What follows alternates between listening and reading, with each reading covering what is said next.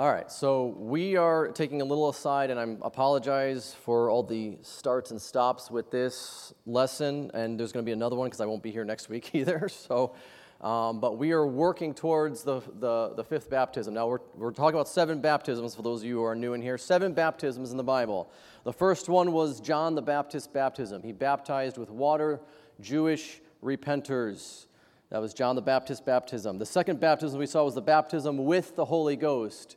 And by our study in the Scriptures, the best I can see there is that it is a visible manifestation of when the Holy Ghost first came upon the believers permanently. That was not a condition seen before that time where the Holy Spirit came on believers permanently. It came and went in the Old Testament. Permanent indwelling of the Holy Spirit shown by visible signs, baptism with the Holy Ghost. The third baptism we looked at was the baptism with fire, comparing the Scriptures and the context. That is a baptism of unbelievers into literal fire. The baptism of John was literal water. The baptism of the Holy Spirit was literally the Holy Spirit. And the baptism of fire was literally fire. And that is a baptism for unbelievers, which you know that at the end the lost are cast into the lake of fire. It's a baptism. You're immersed into fire. Not a good thing. You don't want that, okay?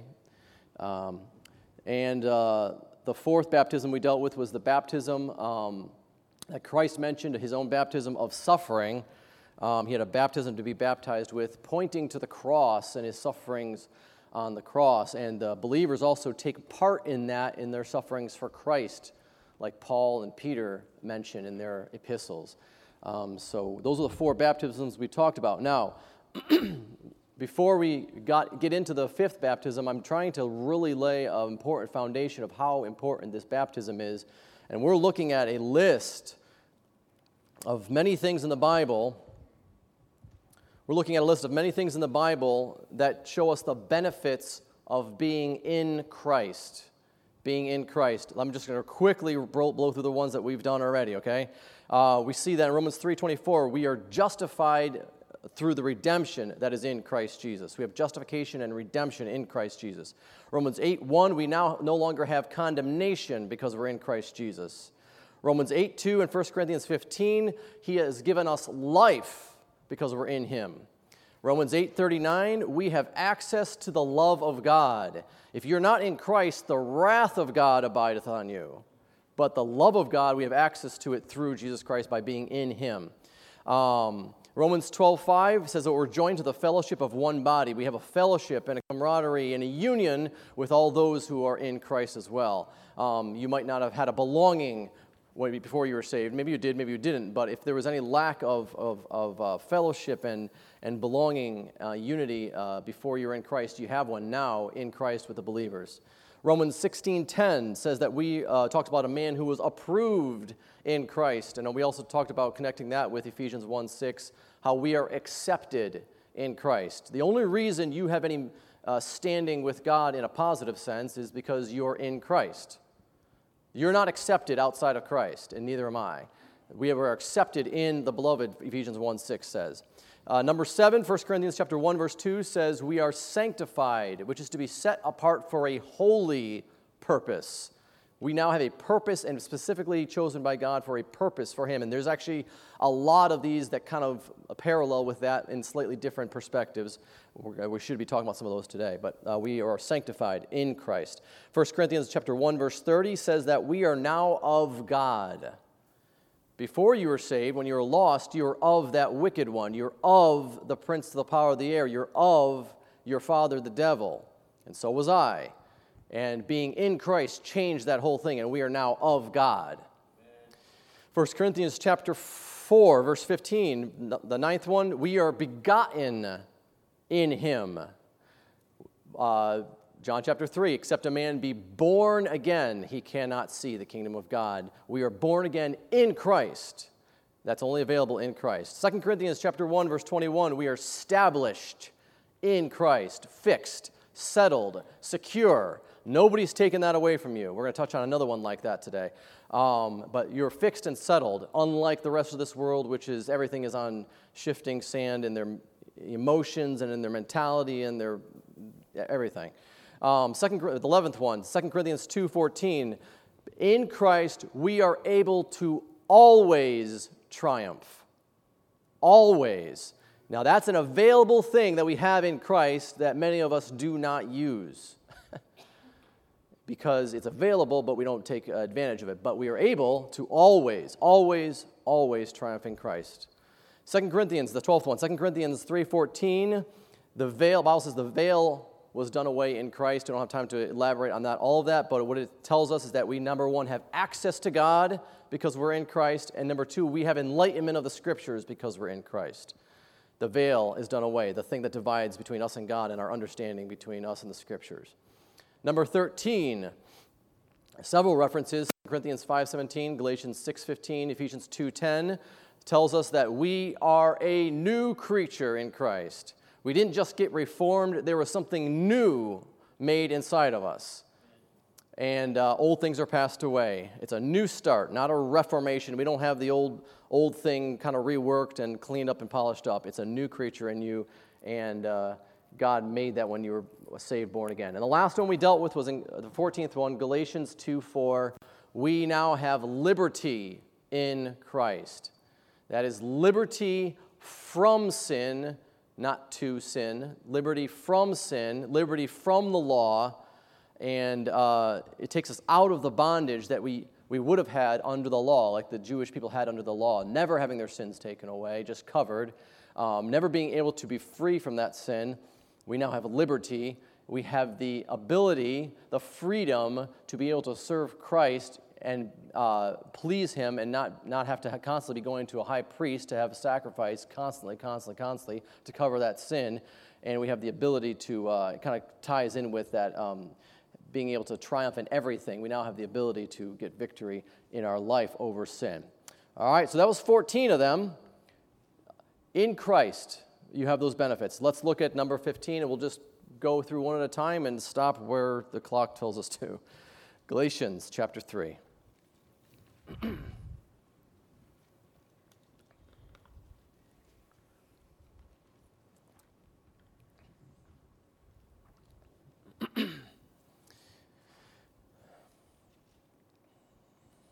It would behoove us to meditate on these things frequently. I know we have jobs, we have families, we have responsibilities, we have pressures, we have burdens, we have sorrows, we have pains, we have temptations, and every one of those things draws away our mind and our heart from the facts of who we are and what we have in Christ. And sometimes just take a moment to think about, what do I have in Christ? If I'm saved, if you're saved, trusted Jesus Christ as your Savior, what do I have in Christ? It'll change our mindset. It'll change our attitude, what we have in Christ. Galatians chapter 3. Let's start with look at verse 26. Verse 26 says this in Galatians 3, "For ye are all the children of God by faith in Christ Jesus." Okay, the world likes to say, oh, we're all children of God, and they leave out the last half of that verse. We are all children of God by faith in Christ Jesus. If you haven't put your faith in Christ Jesus, if your faith is in yourself, if your faith is in your church, if your faith is in your baptism, if your faith is in your good works, if your faith is in what a pastor or a priest told you, your faith is not in Christ Jesus, okay? We're born again by faith in Christ Jesus. You're children of God by faith in Christ Jesus. Now look down at verse 28. Because of that, it says this, "There is neither Jew nor Greek. There is neither bond nor free. There is neither male nor female, for ye are all one," where? In Christ Jesus.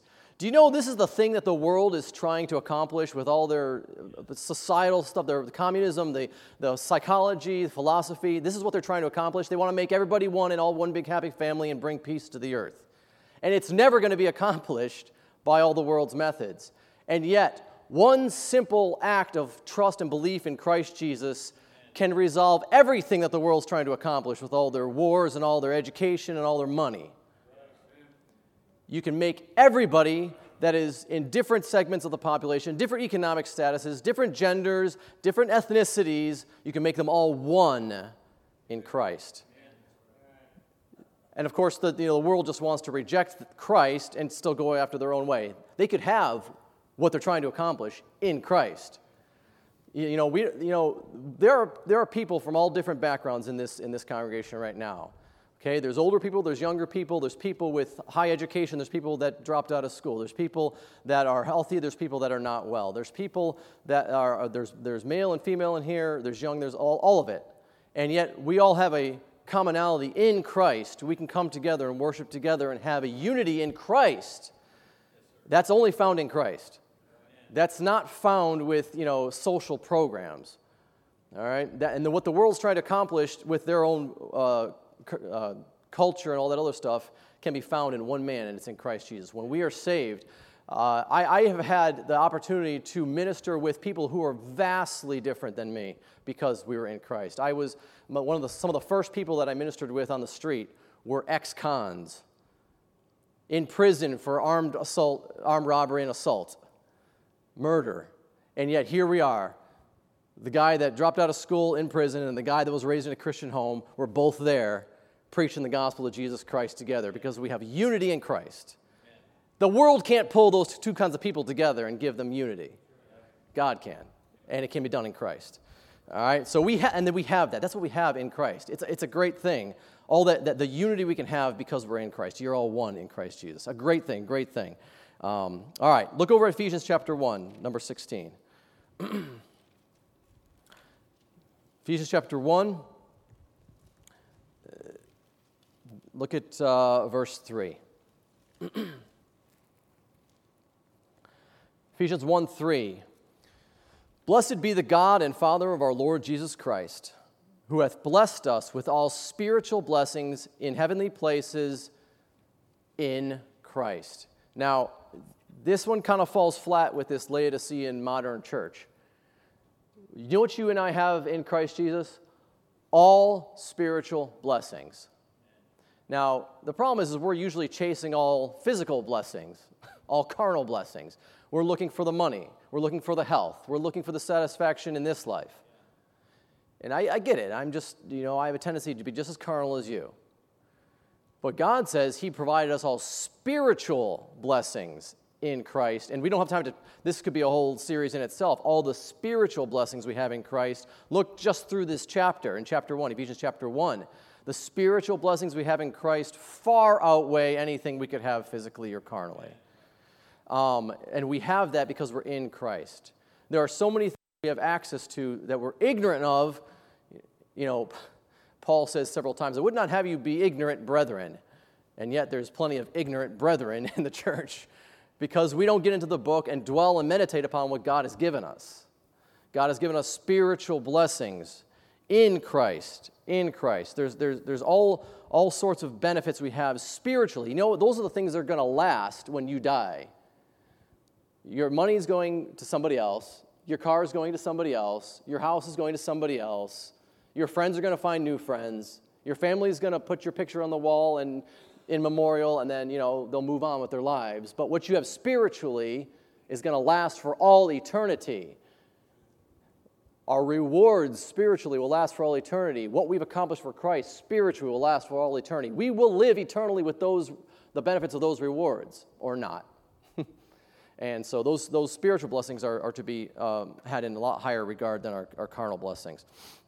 All right, and God does bless us eternally. Don't get me wrong. He gives us health, and He gives us the power to get wealth, and He blesses us that way too. But the important ones in Christ are spiritual blessings. All right, number 17, look down in the same chapter, and look at verse 10. Oh boy. Verse 7, for context. All right, talking about Christ, in whom we have redemption through His blood. We talked about that one. It was one of the first ones we talked about. In whom we have redemption through His blood, the forgiveness of sins, according to the riches of His grace, wherein He hath abounded toward us in all wisdom and prudence, having made known unto us the mystery of His will, according to His good pleasure, which He hath purposed in Himself. What's God's good pleasure, which He purposed in Himself? Verse 10, that in the dispensation of the fullness of times, He might gather together in one all things in Christ, both which are in heaven and which are on earth, even in Him. The Bible says, I think in 1 Corinthians 15, that at the end of when this whole thing is all said and done, Christ is going to deliver up the kingdom to His Father, and that God may be all in all, And what God's going to do, he's going to wrap up this whole thing when he's put down the devil, when he's gotten rid of sin, when he's put death down and pain and sorrow is all gone, and he wraps this whole thing up into a new heaven and a new earth wherein dwelleth righteousness, and everything's perfect and whole and entire. Do you know who's going to be there remaining? In God's final plan, those who are in Christ. Those are who's going to remain.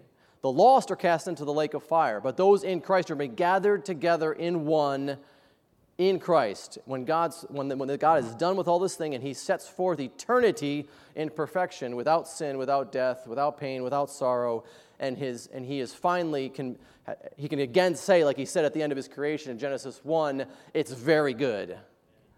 And that's going to be, you and I have a part of that. We're going to be in one in Christ Jesus if we're saved. We get to be a part of that plan of God for his people. That's all that's going to be left eternally is what's in Christ. All right? The lost who are outside of Christ, the Bible uses the term without Christ. They have no part in that. They have a part in the lake of fire. But as a Christian, we have a part in that the whole eternal plan of God. All right, same chapter. Look at starting at verse 15. This is number 18 on your sheet. Verse 15, Ephesians 1:15 says, "Wherefore I also, after I heard of your faith in the Lord Jesus and love unto all the saints, cease not to give thanks for you, making mention of you in my prayers." By the way, here's going to be some of the spiritual blessings that we have, but that's not what we're talking about right now. We're heading down to verse 20 here. Verse 17, "That the God of our Lord Jesus Christ, the Father of glory, may give unto you the spirit of wisdom and revelation in the knowledge of him, the eyes of your understanding being enlightened, that you may know what is the hope of his calling, and what the riches of the glory of his inheritance in the saints, and what is the exceeding greatness of his power to usward who believe, according to the working of his mighty power." Where is this power? Verse 20, "which he wrought in Christ, when he raised him from the dead and set him at his own right hand in the heavenly places." Okay, so verse 19 tells us that he wants us to see the riches of the glory of his inheritance in the saints, and what is the exceeding greatness of his power to us. That power is wrought in Christ. Number one, I want you to see in verse 20 that power is the same power. Now, don't pass over this because you're familiar with everything that in the Bible. The power that he is manifesting to us and gives us is the same power that raised Christ from the dead. This is going to be very important in our following lessons in the months to come, because this power able to raise someone from the dead is available to you and I. Now, what's that power for? What is it for? To do something, miraculous and wonderful and for everybody to see? No, not necessarily. What is it for? You'll look in Romans chapter 8. You'll see that power is to live holy. And that's where you lose everybody, because, I want something that's like, I want to be able to heal somebody. I want to be able to, whatever, okay, prophesy. They want that kind of power. Again, they want the carnal over the spiritual. God called us to live holy. And on our own, we can't do it. So what does he say? Okay, I'll give you some power. In Christ, you're in Christ now, I'm going to give you all the power that Christ had. Well, what's that power? It's the power that raised him from the dead. It's the power that has the ability to quicken a body and make it live again. And that power is going to be available for you and I to be able to live holy and victorious in this life. That ought to be a concern for us, because that's what we're going to stand before God and give an account of. The things done in our body, whether they be good or bad. Not whether you're saved or lost, that's already been secured if you've trusted in Christ. But God's going to judge us for the things done, of what sort they are. Are they holy or unholy? Are they good or bad? Did they abide the fire or did they get burned up? Are they wood, hay, and stubble, or are they gold, silver, and precious stones? How can I do that, God? Well, here you go. Here's some power to do that through the Holy Spirit, the same power that raised a man from the dead. Yes, dear. Which one? It's in Romans 8. If you want that actual reference, I'll give it to you. It's Romans 8.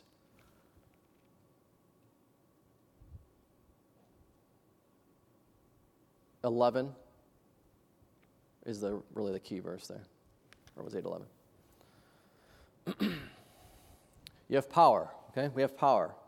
Kind of ties in with able always to triumph, because we have that power to do so. And that's in Christ. That power is in Christ.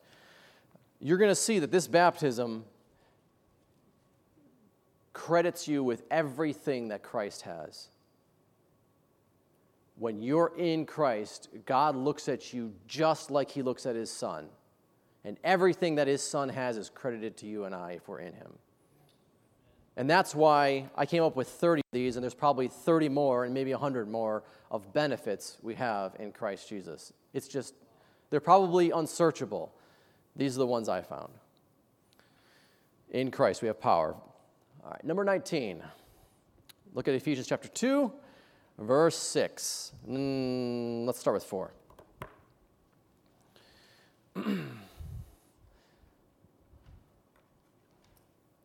One of the greatest conjunction verses in the Bible. But God. God steps in and changes everything. But God, who is rich in mercy, for his great love, wherewith he loved us, even when we were dead in sins, hath quickened us together with Christ. By grace ye are saved. And hath raised us up together, and look at this, and made us sit together in heavenly places in Christ. In Christ, I am seated in heavenly places already. You say, how does that work? I have no idea. One of the things about the Bible, don't make the mistake of if I can't understand it, I need to rework the words to make myself understand it. Don't do that. Take the words, believe what they say, compare Scripture with Scripture, make sure the context is correct. And it says, he hath made, past tense, made us sit together in heavenly places in Christ Jesus. Do you know why I'm secure and I don't worry about losing my salvation? Because I'm already in heaven. I'm already there. There's a great song I was listening to on the way over. I had to remind myself of the words. There's a song that says, I'm already over on the other side waiting in my brand new body. Seated up there in heaven fair at the right hand of the Father. My citizenship is in heaven. I'm living with Christ, you see. I'm already over on the other side, just waiting on my body to be. It's a done deal. Amen. I'm already there. In Christ, I'm already there.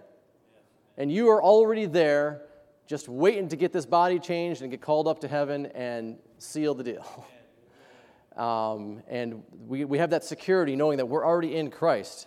I appreciate, and I get it. There's an application in John 10 about, my sheep hear my voice, and I know them, and they follow me, and I give unto them eternal life, and they shall never perish, neither shall any man pluck them out of my hand. Now, I think that deals more specifically with Israel as a nation, but we have the application that God has us in his hand, we're his sheep. But you know what? You're not in Christ's hand. Ooh, I saw the trigger fingers getting itchy when I said that. You're not in Christ's hand. Paul says we are of his flesh and of his bones. You are his hand because you're in Christ. You can't jump out of it. Nobody can pull you out of it. You are his body, the Bible says. We're already part of his body. That's why we're seated in heavenly places. We're secure. You're not losing it. I'm not losing it. All right? And it's a benefit that we have in Christ. In Christ. All right? It's a good thing. All right. Ephesians got a lot of these. In fact, one of the most common phrases in Ephesians is in him or in Christ. Number 20, Ephesians 2, verse 12, starting verse 12. Got to get the context of these. It's just so much good around this. Ephesians 2:12. What else do we have in Christ? That at that time, this is when we were lost, at that time ye were without Christ. See that word without? It means outside of. We were without Christ, being aliens from the commonwealth of Israel. And you're going to notice that the context is here in relation to Israel, who was God's chosen people, who he gave access to through the high priest, limited, but gave access to God and had fellowship with God with that people, the nation of Israel. This is the context we're talking about. You were aliens from the commonwealth of Israel and strangers from the covenants of promise, having no hope and without God in the world. But now, in Christ Jesus, ye who sometimes were far off are made nigh by the blood of Christ. For he is our peace, who hath made both one. Both who? Israel and Gentiles, the Jews and the Gentiles, he made them both one. You know, the Jews had a special privilege to access God and had the temple and the ability to communicate with God, had his laws.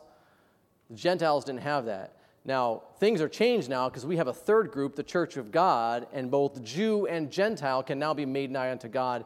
But what is he talking about here? He's talking about, practically we can talk about, we have been made, we were separate from God. That's what he says, without God. We were without Christ.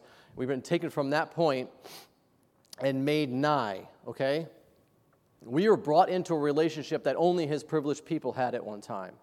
And we are made nigh. We couldn't approach to God before. We had no priest, we had no law, we had no temple. And now God says, okay, I'm going to make both of you one. And then I'm going to take both of you who trust in Christ and put you into a new thing, the church of God. And now every believer is a priest. Every believer has access to God through the blood of Jesus Christ in Christ. It says, now in Christ, ye who sometimes were far off are made nigh by the blood of Christ. What does it say? For he is our peace. Do you know what was going on between the Jews and the Gentiles? Strife, battle, war. There was contention. There was dislike between the two groups. He made peace with that. But more than that, he made peace with God. Romans chapter 5 says, now we have peace with God through our Lord Jesus Christ. You were not at peace with God before you were saved. You and I were enemies of God. The Bible uses the word enmity. There was no peace with God before Christ. But in Christ, he is our peace. In Christ, we have peace with God. There's no more contention. God's wrath is no longer on us. We're not at odds with God. We are at peace with God because of Jesus Christ. In Christ, we're made nigh to God. We're made nigh to the people of God. And God puts us in a new thing called the church of God. All right. Let's do one more at least. One more. Number 21, Ephesians chapter 3. Boy. Verse 1. Sorry, I learned that from Pastor Benson. Let's start. He would always go, okay, let's read Ephesians chapter 3, verse 6. Well, okay, back up to verse 1. Well, for the context, let's go to Ephesians chapter 1. Well, back to Genesis. We'll start from the beginning and just get it from there. Okay, Ephesians chapter 3, verse 1. I blame him for that. All right, Ephesians chapter 3, verse 1. For this cause I, Paul, the prisoner of Jesus Christ for you Gentiles, if ye have heard of the dispensation of the grace of God, which is given me to youward, how that by revelation he made known unto me the mystery, as I wrote afore in few words, whereby when ye read, ye may understand my knowledge in the mystery of Christ, which in other ages was not made known unto the sons of men, as it is now revealed unto his holy apostles and prophets by the Spirit, that the Gentiles should be fellow heirs and of the same body and partakers of his promise in Christ by the gospel. Now, we talked about the first part of that verse 6, Gentiles becoming fellow heirs. That's being, stop the separation between Jew and Gentile. They're fellow heirs now with the people of God. The same body, that's the church of God, now made of Jew and Gentile. And in addition to that, he says, and partakers of his promise. Well, what's his promise? There's a lot of promises in the Bible. But I think it's particularly this one. Look at Titus chapter 1. Titus chapter 1. I think particularly this one. Because I believe, according to this verse, this is the oldest promise there is.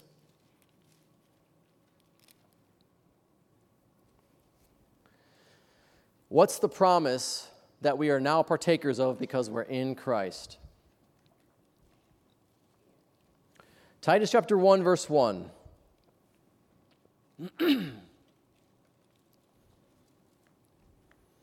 What's that promise that we're now partakers of in Christ? Titus 1:1 says, Paul, a servant of God and an apostle of Jesus Christ, according to the faith of God's elect and the acknowledging of the truth which is after godliness, in hope of eternal life, which God, that cannot lie, promised when before the world began. That's one of the first promises God ever made, is that he would give mankind eternal life. And we now are partakers of that promise if and only if you're in Christ. Why? You know what? I just thought of another verse. Why is that? Look at 1 John 5. Why is that? In Christ, you are now partakers of that promise. Look at 1 John 5, verse 20, and then we'll be done.